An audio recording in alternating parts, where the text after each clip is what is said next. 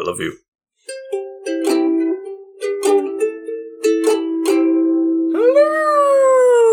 Hello! I can't do it as well as you can. Thank you, Couch Potatoes, for coming back today. We have another lovely potato pick for you here today to start off your Thursday of the month. And I am the Green Traveler from Gorsh. Hello! I am the Faceless Leon.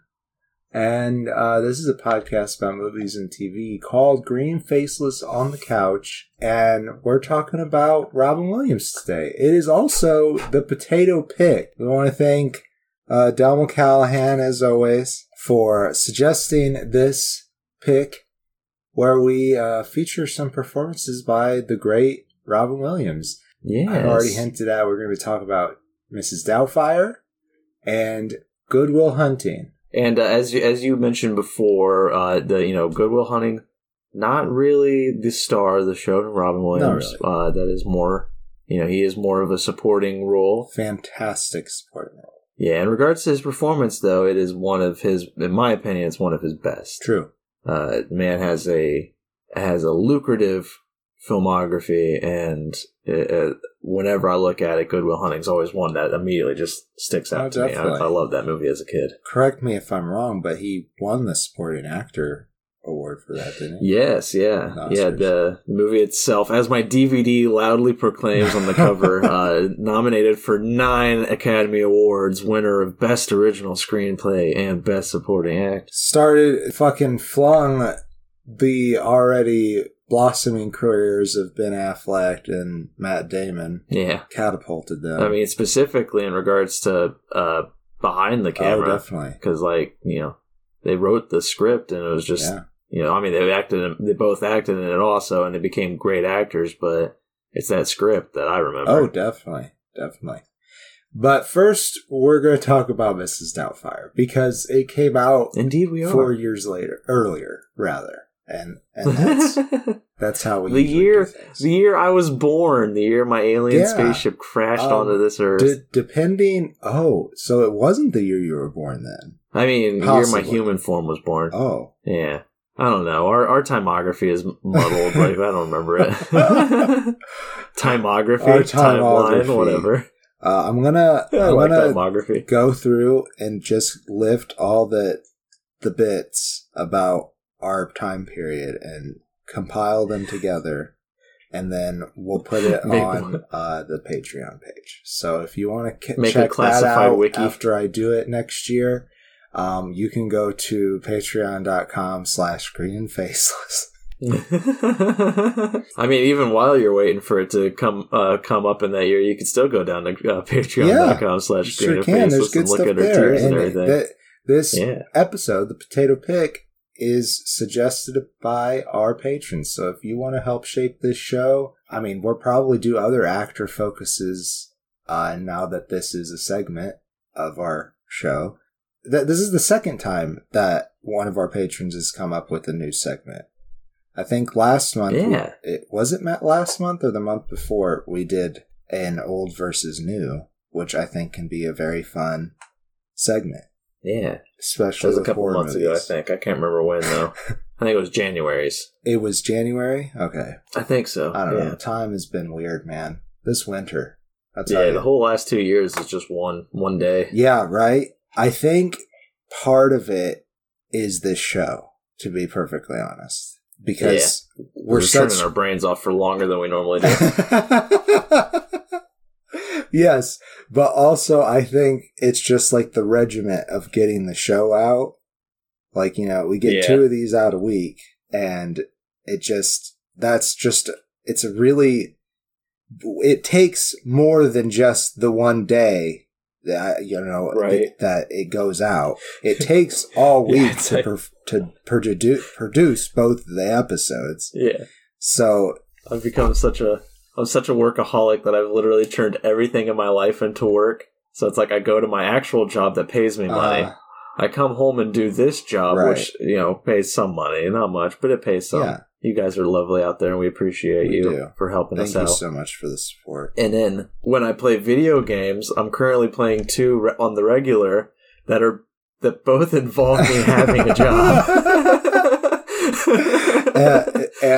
Animal Crossing being one. Yeah, I wasn't including that in the other two, but when I remember it, yeah, Animal Crossing is definitely its own job in and of itself. What are the other two? Yeah, I'm such a workaholic that I literally have turned every single aspect of my life into working. What are the other two games that you're playing? Phasmophobia, where you are a ghost hunter trying to discover what ghost is in a house, what kind of ghost is haunting a house, that is. And then I've been playing the last few days recently because I have a nice working computer again. I can play video games. I've been playing Papers, Please. Papers, Please. Yeah, you're a border crossing agent in a fictional world, but there's a lot of shit going on, and you're not allowed to let certain people into the country. Oh, so it's like, oh shit, those kind of papers. Okay. Yeah. They show you their passport and other identifying information if it's needed. And you have to research everything on there and be like, no, this passport says that you're 6'2", but you can't even peek up over my countertop. You're clearly not 6'2". Discrepancy. Get the fuck out of here. You're not coming to my country. That kind of stuff. It's very minute details, but it's just another job. 6.2 decameters? I don't think so. 6'2". Yeah, I heard what you said. Oh, gotcha. Sorry. That's okay. I didn't know if it had come across. So. But yeah. This is Doubtfire. Which one do you want to synopsize? I feel like personally you would relate more to Mrs. Doubtfire in regards to the family situation. Sure. Yeah, I'm not going to sit here and say that this is the better performance, but it is definitely the performance that Robin Williams gets to be what makes him Robin Williams. Right. I will hold off I agree with you wholeheartedly. I will hold off on how I feel that it applies to the movie, though. Okay. So, Daniel Hillard is an actor, particularly good at voice work. And he has trouble holding down a job, though, because he has ridiculously high principles on certain things. Yeah. I would say, but okay, it's not that I don't agree with what he was saying. He was working on a cartoon where they shove a cigarette into his character's mouth. Then the character's like, oh, yeah. And he's got kids, and he's like, I don't like that. So this... Yeah, he refuses to do it. And this movie is about the kids. So he has 3 kids, Lydia being the eldest. Lydia is played by Lisa Jacob, maybe it's just Jacob, no but it's spelled with a K and a U. Chris is played by Matthew Lawrence, and Natalie, the very youngest, she's 5 or something, is played by Mara Wilson, and very adorable. And all the parts she played in the 90s, she was freaking adorable. Matilda. Yeah. And in the that's right, she was Matilda. I forgot about that. But it's also directed by Chris Columbus, who would later on go to do the first 2 Harry Potter movies. We know he's good with children actors, and he does a good job with children actors here. He is one of the greater directors at getting great performances for kids. Yes, definitely. Especially Home Alone. Great out the gate. Anyhow, he gets fired, like I said. No, he quits, and he comes home early due to that. And it is Chris's birthday, but because he had a bad report card, he's not supposed to have a party. And they throw basically a kid rager. I think it should specify that it's his mom who is very adamant that he is not allowed to have a party. Yes, exactly. Yeah. Being Miranda Hillard, played by Sally Field. And I always thought it was Sally Fields, but it's Field. But you love her, right? You really love her. In this particular movie, I do actually love her. But she's also very much... She's forced to play the bad guy because of Daniel. Because Daniel just wants to have fun all the time, and he thinks the kid's life should be fun all the time. And that's great and all, but somebody has to be responsible for them.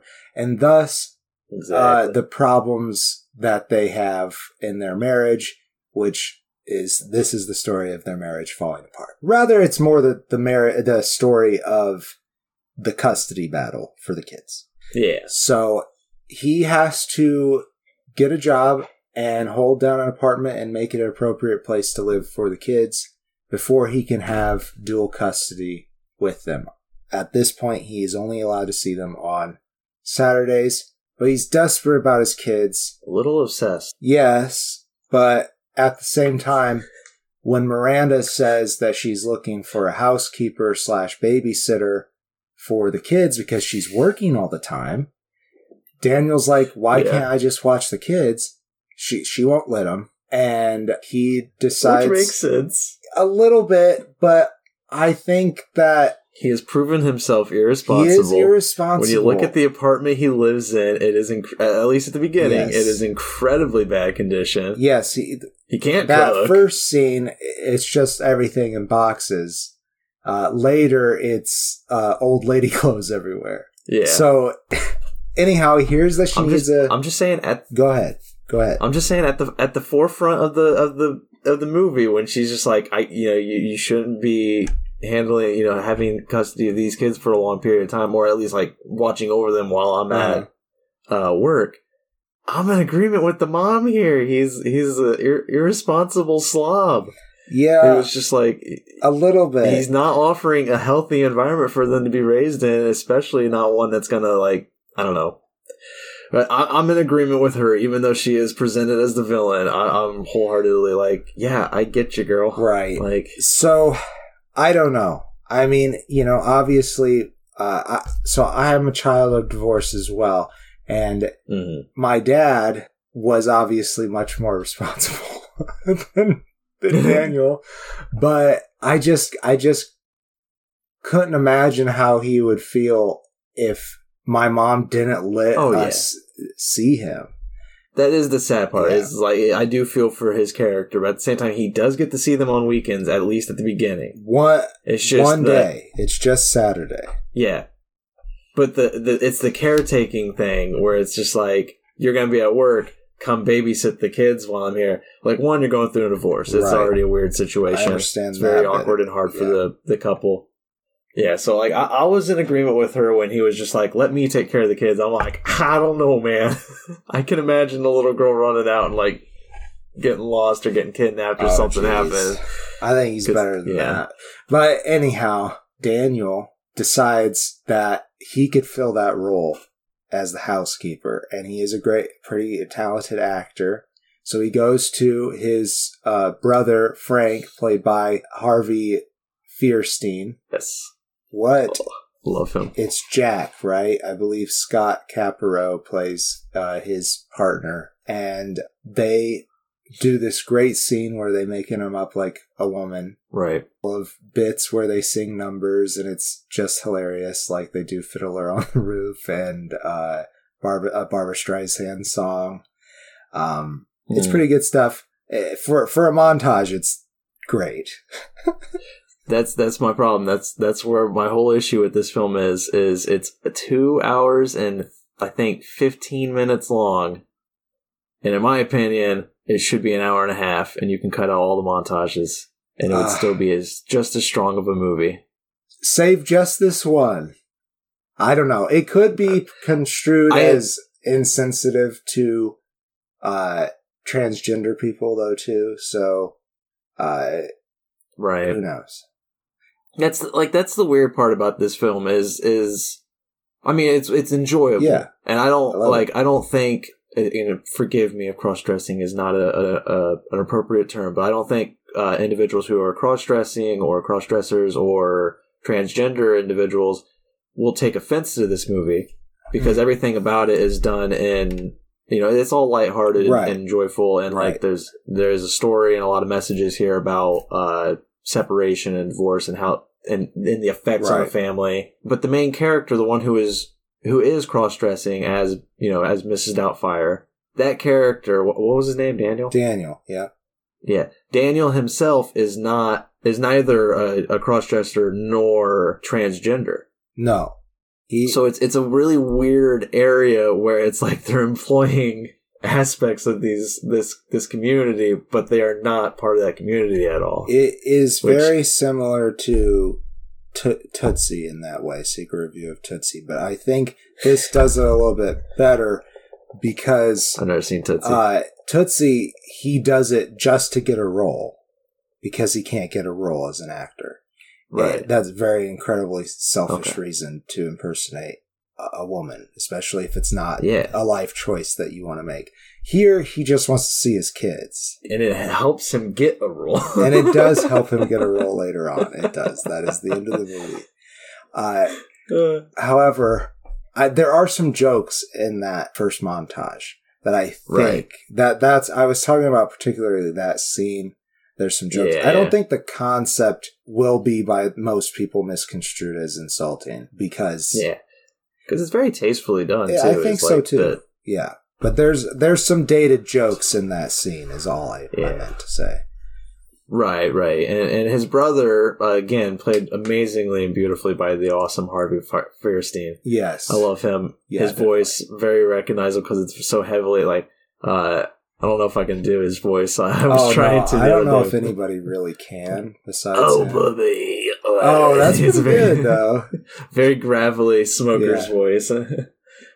But he is a makeup artist and a very good one. He makes the brother, the character is not Harvey Fierstein himself. Right. But the character is very good at making masks. The form-fitting rubber masks that you would put on a face. And the lips would move and everything. It looks like it's very realistic.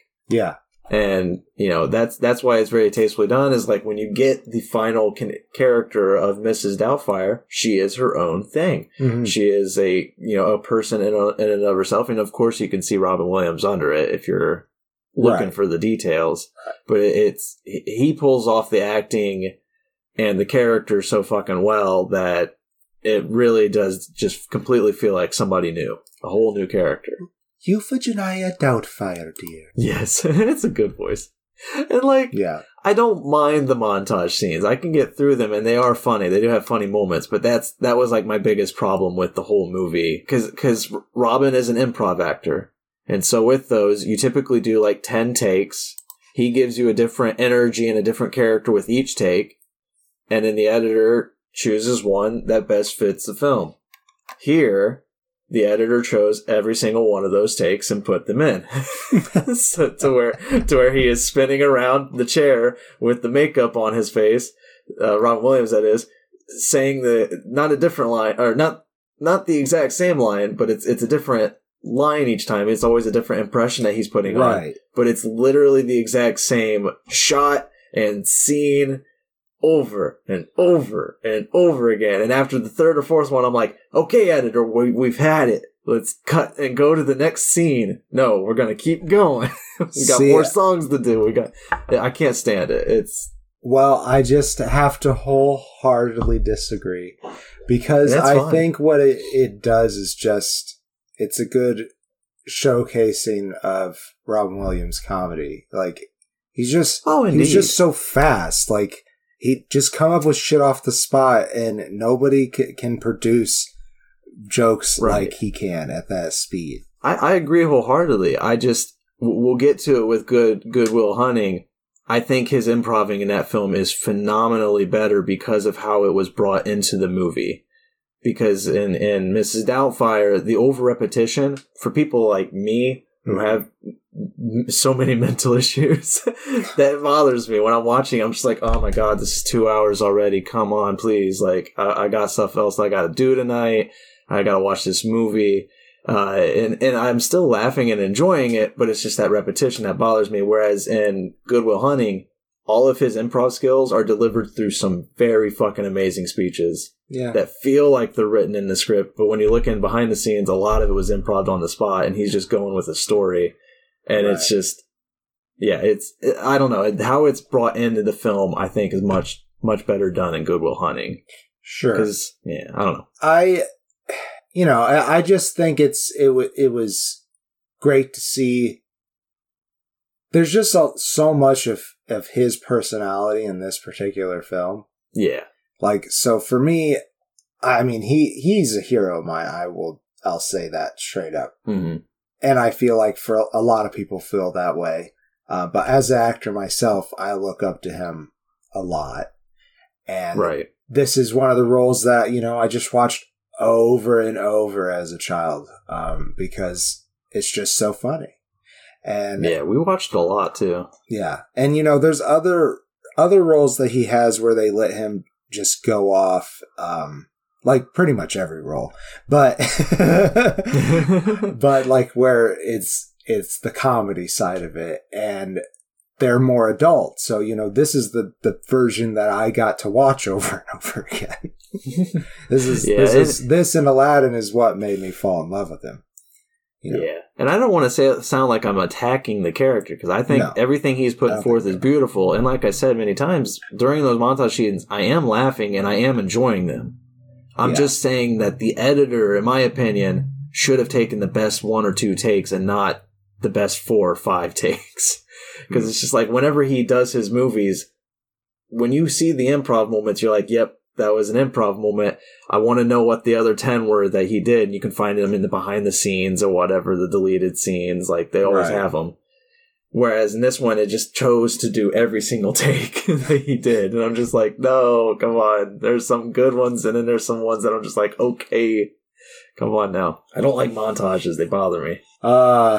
That sent me on a memory lane of a shoot that I did once, but I don't want to get into the story, so...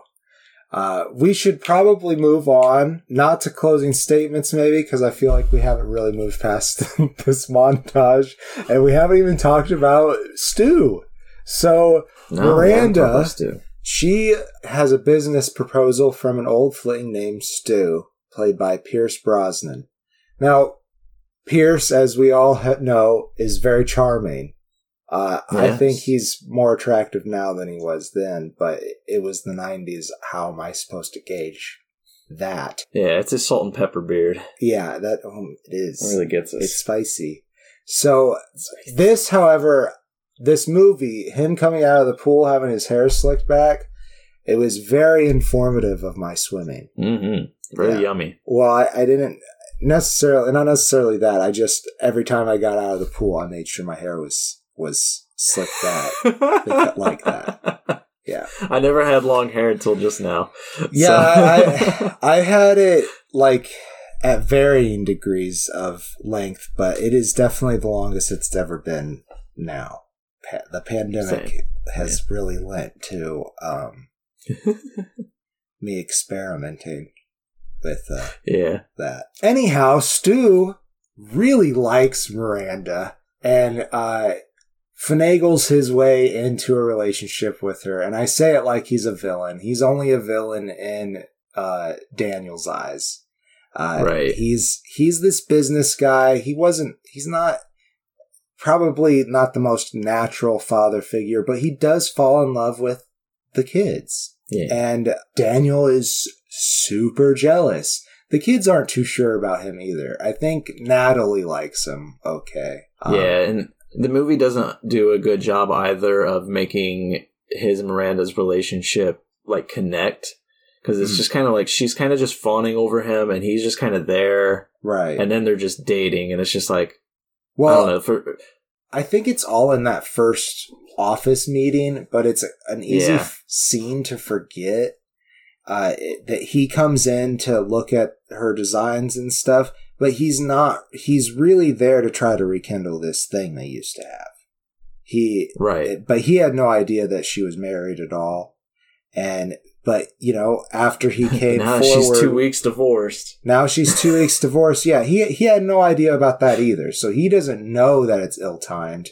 But apparently he's persuasive and charming enough that he worked his way into a relationship with her after a matter of months. Yeah. And that's what I'm saying. Like, apparently he's persuasive and charming enough. We don't see that. Yeah, we don't see that. It's not really presented at all. That's what I'm saying. The movie doesn't connect it. Yeah. There's a lot of time that they don't show because Mrs. Doubtfire really gets involved in their lives, especially like even Miranda's. Miranda's like, I don't know what I would do without her.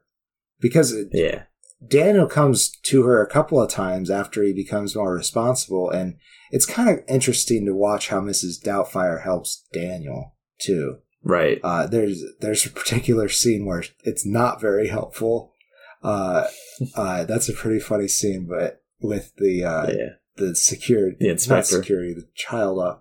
What do you call him? Social worker.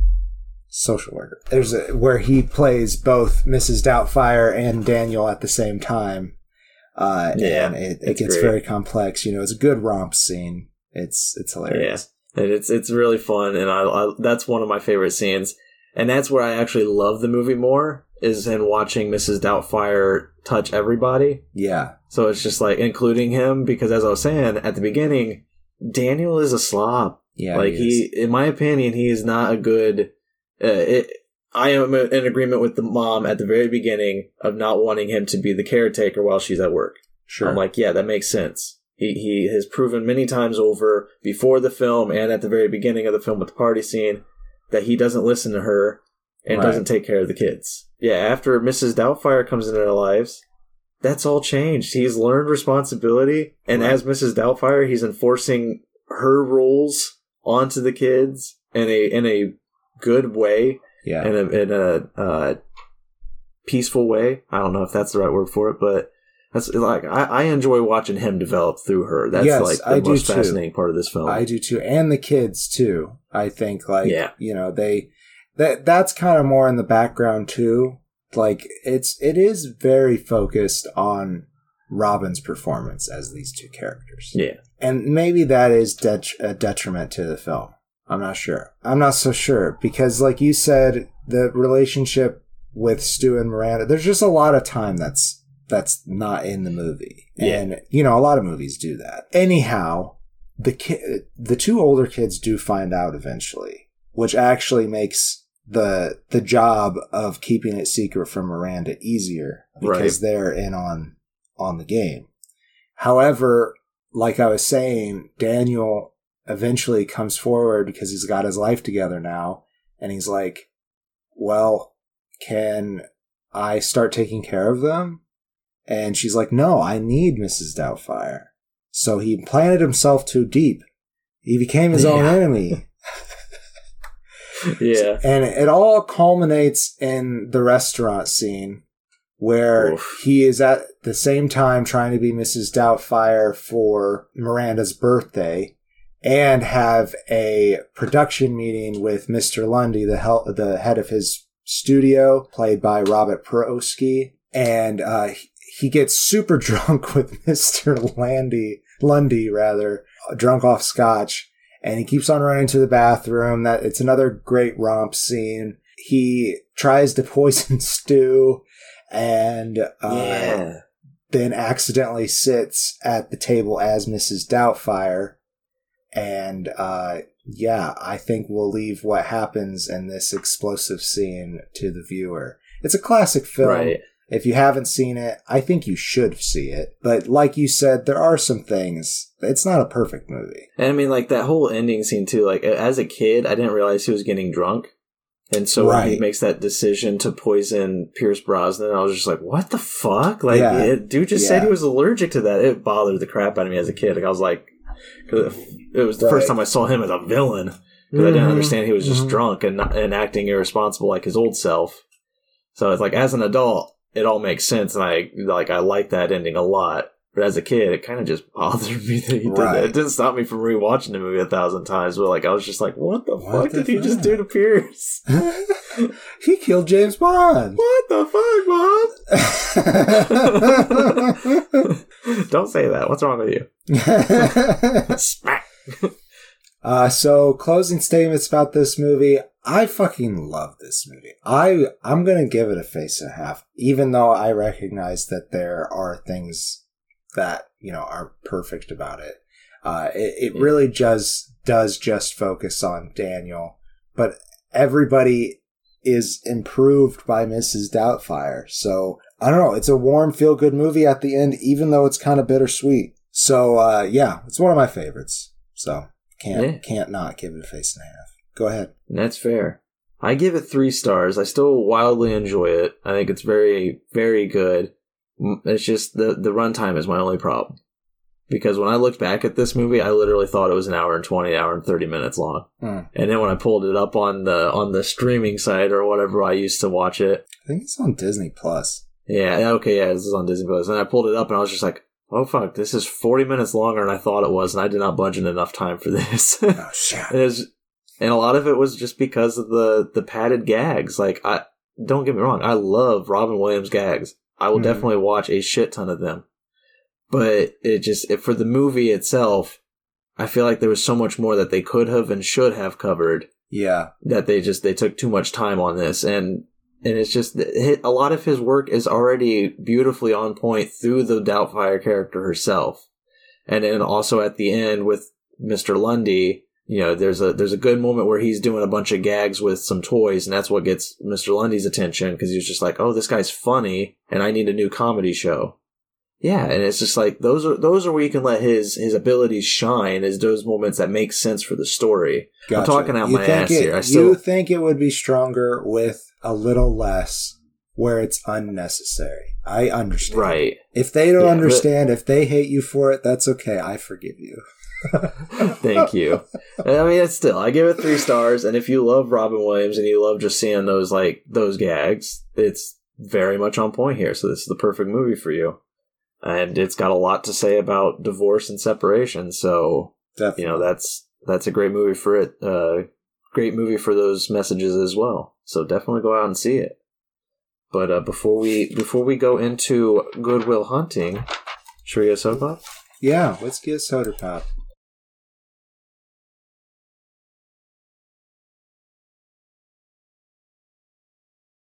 I think we're back. In Boston, apparently the old people, they call soda pop tonic. Call it tonic. Tonics? Tonics? Yeah, tonic. Can I have a tonic? Come on, give me a tonic. Gin and tonic? Or just a gin and soda? IC cola. Oh, sorry, Boston. Sorry. We're here today for the second half of this episode to talk Good Will Hunting. Made in 1997. One of my favorite films as a kid, just because it was one of my dad's favorite films, I think. It's directed by Gus Van Sant. He did the remake of Psycho and I believe also Milk, the story about the gay senator. That's pretty Harvey good. Milk. Sean Penn. Yeah, it was. Yeah, that's right. And it's Review Milk.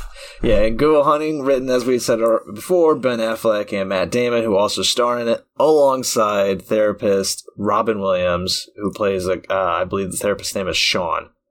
Yes. And then there's also Stellan Skarsgård, Sean's friend.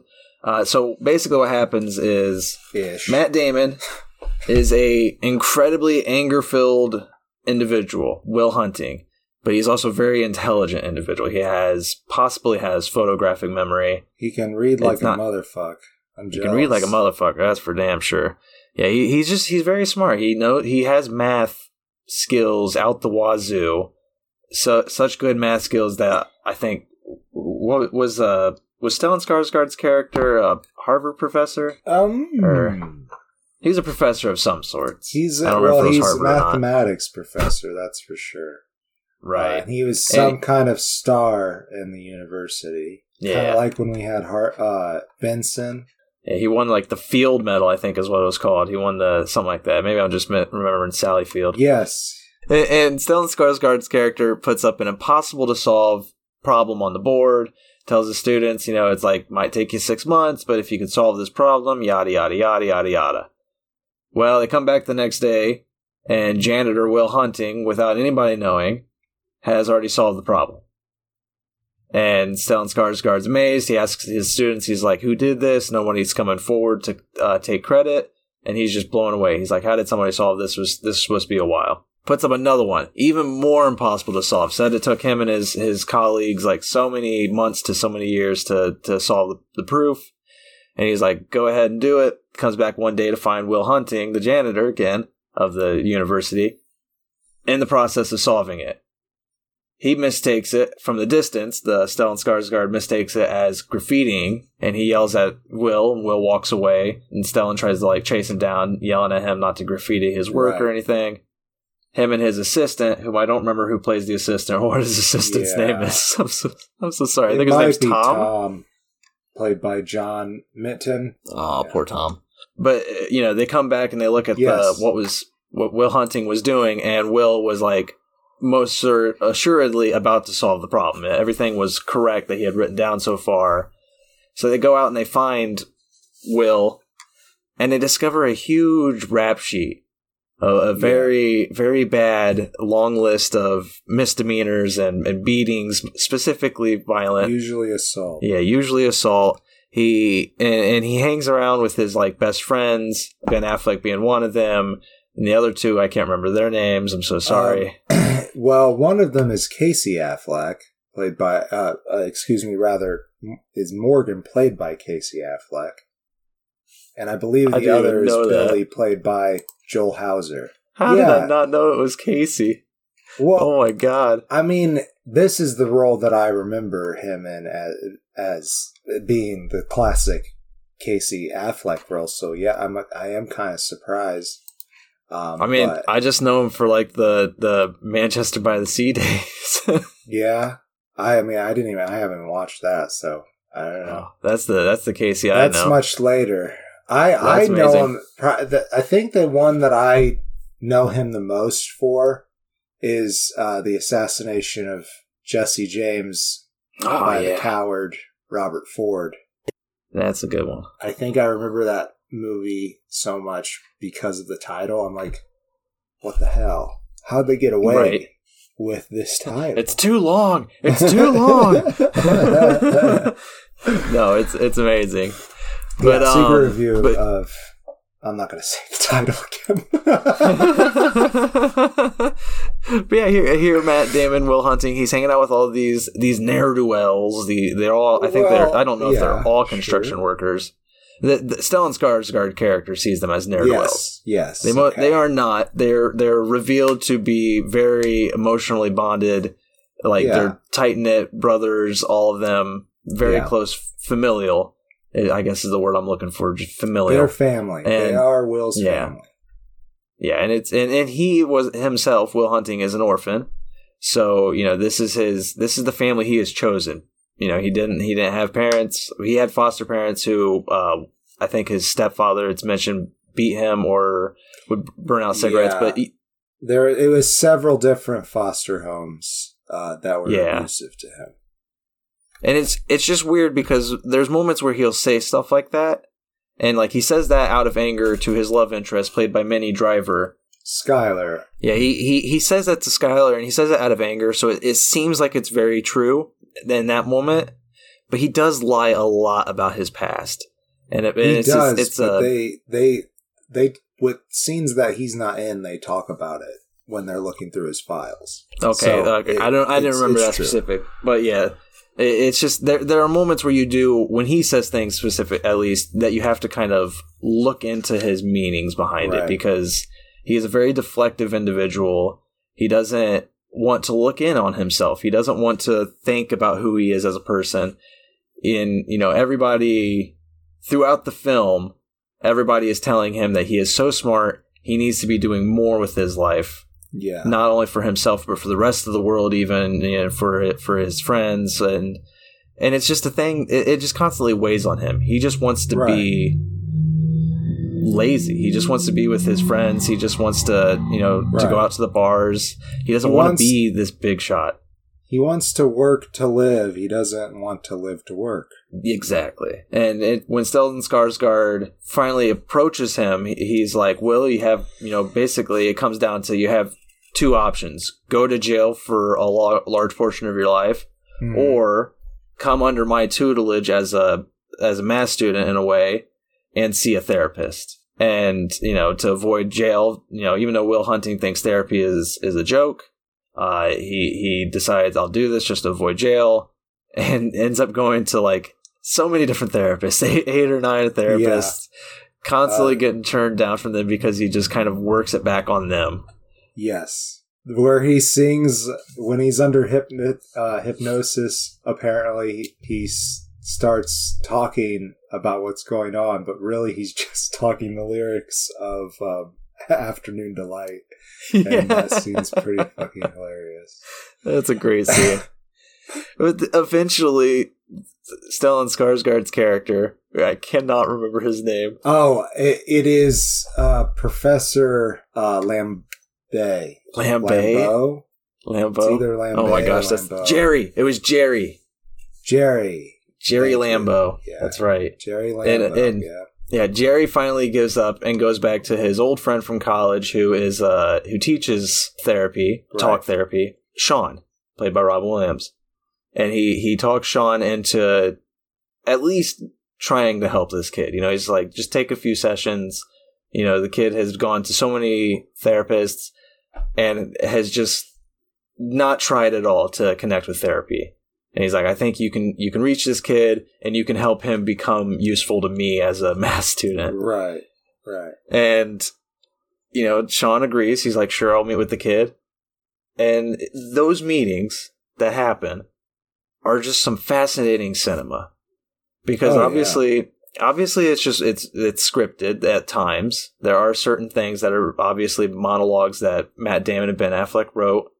But there are so many times when Robin Williams is just telling a personal story, like about his wife or about his own backstory or anything, or just like making anecdotes to connect with Will, that you can tell it's just Robin just being improvising a story, and it is funny and it is deep, and like there's so many times where I'm like moved to tears almost by what Robin is saying, because it's just like it's very connecting and I don't know. I've done therapy, and I've never had a therapist as good as Sean. And no offense to the therapists out there if they ever attend to listen to this, but like that's the kind of therapist I kind of want, is somebody like Sean who literally does go the extra mile to connect, to care about these people, because it's the development of Will Hunting's character throughout this that I find fascinating, because he goes from being this anger-filled individual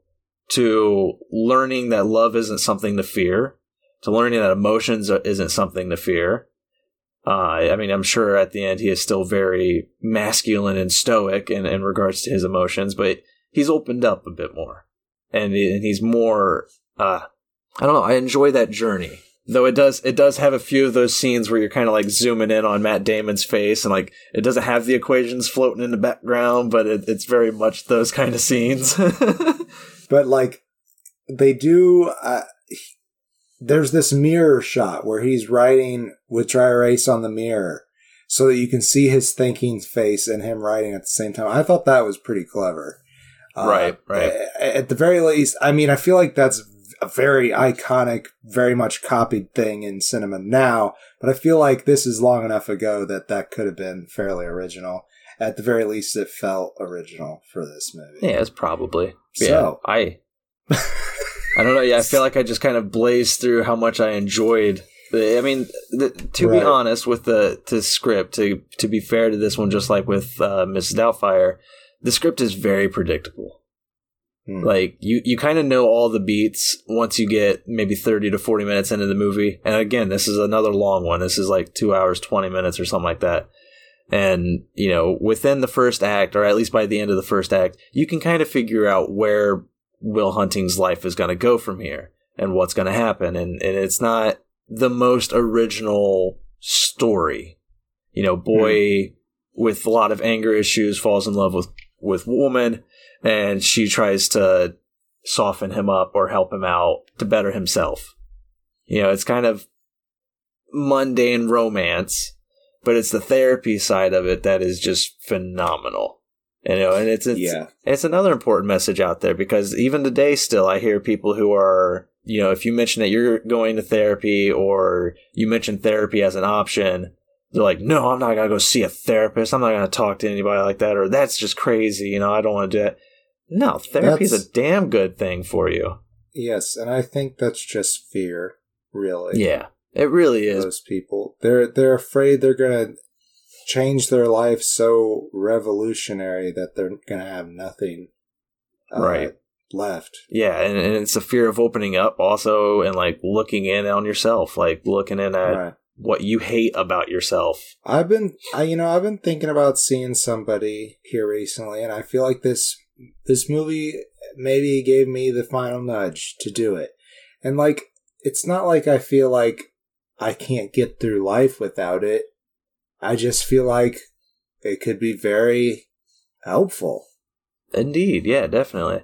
Yeah, I've seen 3, I guess I'm comfortable saying that. I've seen 3 therapists, and it's a process. You know, you kind of, you know, you go through a couple sessions and you're like, this isn't the therapist for me. You know, you're not going to hit Sean out of the park. You're not going to get that one right off the bat. And like, again, that's another part of this film is he goes to 8 therapists until he finds one who is patient enough and willing enough to stand up to him and to let him in. And it's just, it's a game. You know, you got to find which therapy or which therapist is right for you, because there's so many different types of, I mean, it's not just talk therapy. There's so many other types of therapy out there that psychiatrists and therapists could put out there. And, you know, I don't know. I just love the movie, or I love the message of this movie for that reason, because I think mental health is very important. And yeah, that stigmata that seeing a therapist is a bad thing, that just needs to go the fuck away. And the monologues in this film too, so beautiful. I love the monologues, especially there's a silly one with Matt Damon where he goes for a job interview that's set up for him by Jerry.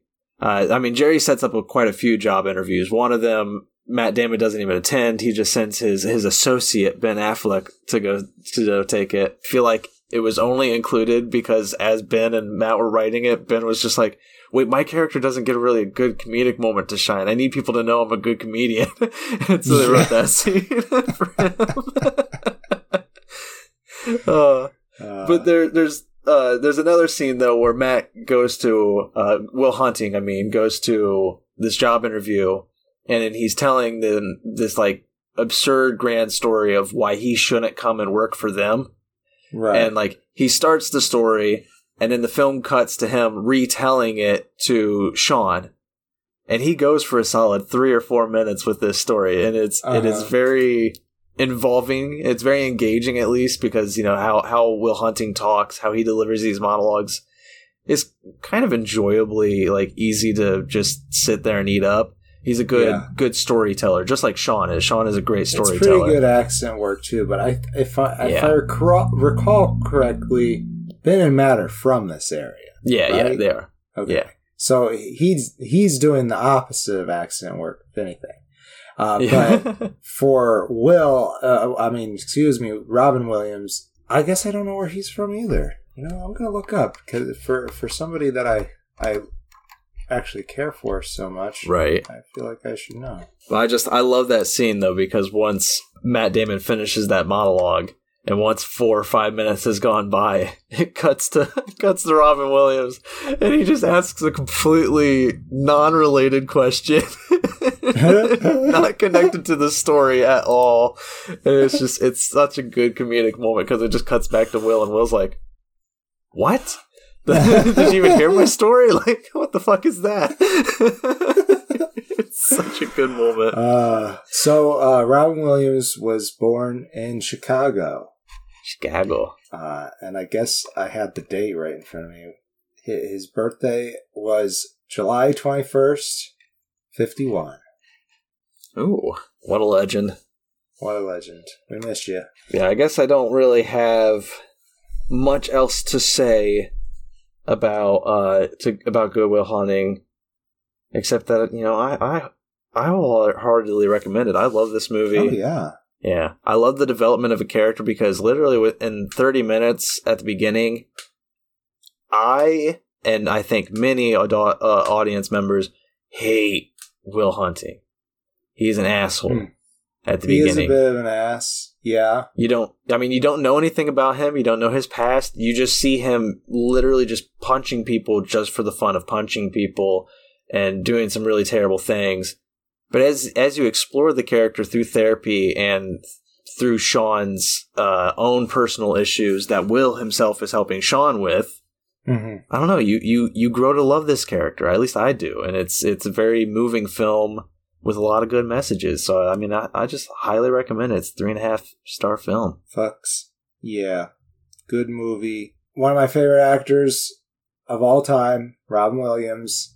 He kills it. This is probably one of his best roles, as I think you said earlier. He doesn't necessarily get like you said, he has those opportunities where he gets to tell stories, and I do crack up laughing from them. But that quick, punchy stuff is not necessarily in this movie. No, because it would be inappropriate. Except for my wife farted. Yeah, she used to fart herself awake. No shit, she farted herself awake. You telling me right now that your wife farted? And she farted so loud that she would fart herself awake? That's what I'm saying. Yeah, she farted. She just farted so loud, and she would roll over and she'd wake up and be like, "What was that?" It's like, "I'm sorry, honey, I farted." You took credit for it? Mozzarella. I love that scene because that scene feels like it might not have been improv, but that whole scene seemed like it was improvised, and it just seemed like Matt Damon was just like so shocked that Robin Williams would just like come in. It's like, all right, give us your best material. Okay, I'll give you my best material. My wife farted, and it's like, well, I wasn't expecting that. It just seemed like it was such a good moment. Yeah. So that does remind me of like the first tactic that Robin uses, Sean, is to just stay silent and let Will speak first. And it took like 3 or 4 sessions or something like that. I enjoyed that too. And I believe that he even told Lambo at one point, it's actually impressive.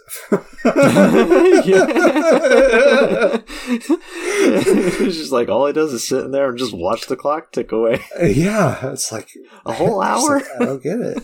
Yeah, a whole hour. It's beautiful. Yeah, I highly enjoy it.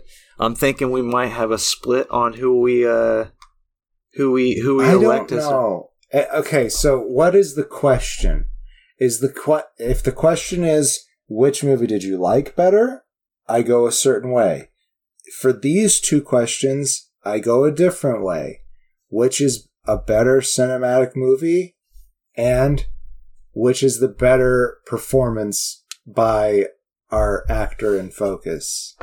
Right. If it's those 2, then I go with Good Will Hunting. If I go with my favorite, it's purely for nostalgic purposes, Mrs. Doubtfire. And that's fair. And I'm okay, honestly, with leaving the final question vague. I think all 3 are answered by one film for me, and that's Good Will Hunting. I think it was more of like a father thing, because it's like, I know my dad loved this movie, and I remember watching it a lot with him, and with my mom too. She was there, of course. But it was an easy bonding thing, so I feel like the nostalgia for me is more connected with Good Will Hunting, even though we did watch Mrs. Doubtfire a lot as well. A lot. Yeah. I kind of wish that there was maybe a 3rd movie tacked onto this, but I don't know. I like Robin Williams a lot. Yeah, Good Morning Vietnam. Yeah, I think that would have been a good add to it. Or... because I've actually never seen that all the way through. I've only ever seen scenes. So or we just go the full non-comedy route, and it's What Dreams May Come. Really not one of his best. It's a good movie. No, I kind of wish... it's a weird-ass movie. Wasn't there one with Nathan Lane? Is that Birdcage? Oh, yeah, that would have been a good one. I would have enjoyed that. He's pretty good in that. That is a really good movie, but I don't feel like he really kind of shines like he does in Good Will Hunting. You know what? Just fuck it. We'll just do a whole Robin Williams playlist. Come to you. Yes, that would be good. Patrons and just regular listeners out there, you can just go on and recommend Robin Williams playlist if we ever bring up a playlist option again. I'm sure we will. Yeah. Right now we are taking a poll of our next playlist after we do Matrix. So if you go down to patreon.com/greenfaceless, you do not need to be a patron to vote on what playlist we might do. It's perfectly free. I think you just have to sign up for Patreon, right? You don't have to submit. You might have to get an account, but you don't have to pay anybody money unless you want to. Yeah, you just put in your email on there, and then I think you even have an option to say, "Don't ever fucking email me." So all it's needed. And we'd appreciate it. We like hearing everybody else's voices and opinions, so we want to want you guys to give us the options. And, I'm going to go ahead and say, if you aren't comfortable with giving your email and you have a Facebook or, if you have a Facebook account, you can go to our Facebook page, just search Green and Faceless on the Couch. Then you can let us know in the comments there. How about that? Agreed. Keeping it simple for all the voters out there. Yeah. Keeping it simple by making it complex. Hell yeah. That's what we do. Green Faces on the Couch, here to confuse you. And I'm sure we'll be confusing you like crazy next Monday with the finale of our Matrix playlist. Yes. For now, our finale. I'm sure they can come out with a fifth one further down the line. We didn't do Animatrix. One day we could do Animatrix. Yeah, that's right. We did not do Animatrix, did we? We could do Animatrix someday. If if you guys are taking too long to let us know what you want to do for the next playlist, we'll just have to tag on Animatrix. We'll probably have to do Animatrix then. Yeah, shit. Yeah, that's right. We'd have to. I do own it. You do own it?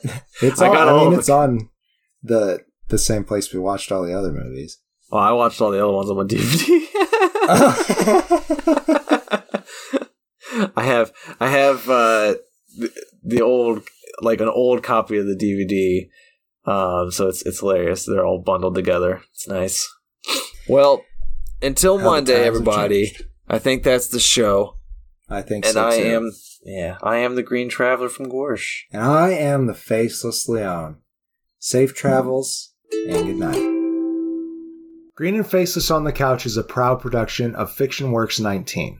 If you like the show, please show your support by rating and reviewing us on Apple Podcasts. Like, follow, subscribe, wherever you might listen. We also now have a Patreon account. If you feel so inclined to support us in a financial manner, please become a patron by visiting patreon.com/greenandfaceless. You can also find more information about us on our Facebook account or on the Fiction Works 19 Instagram account. Thank you so much for listening.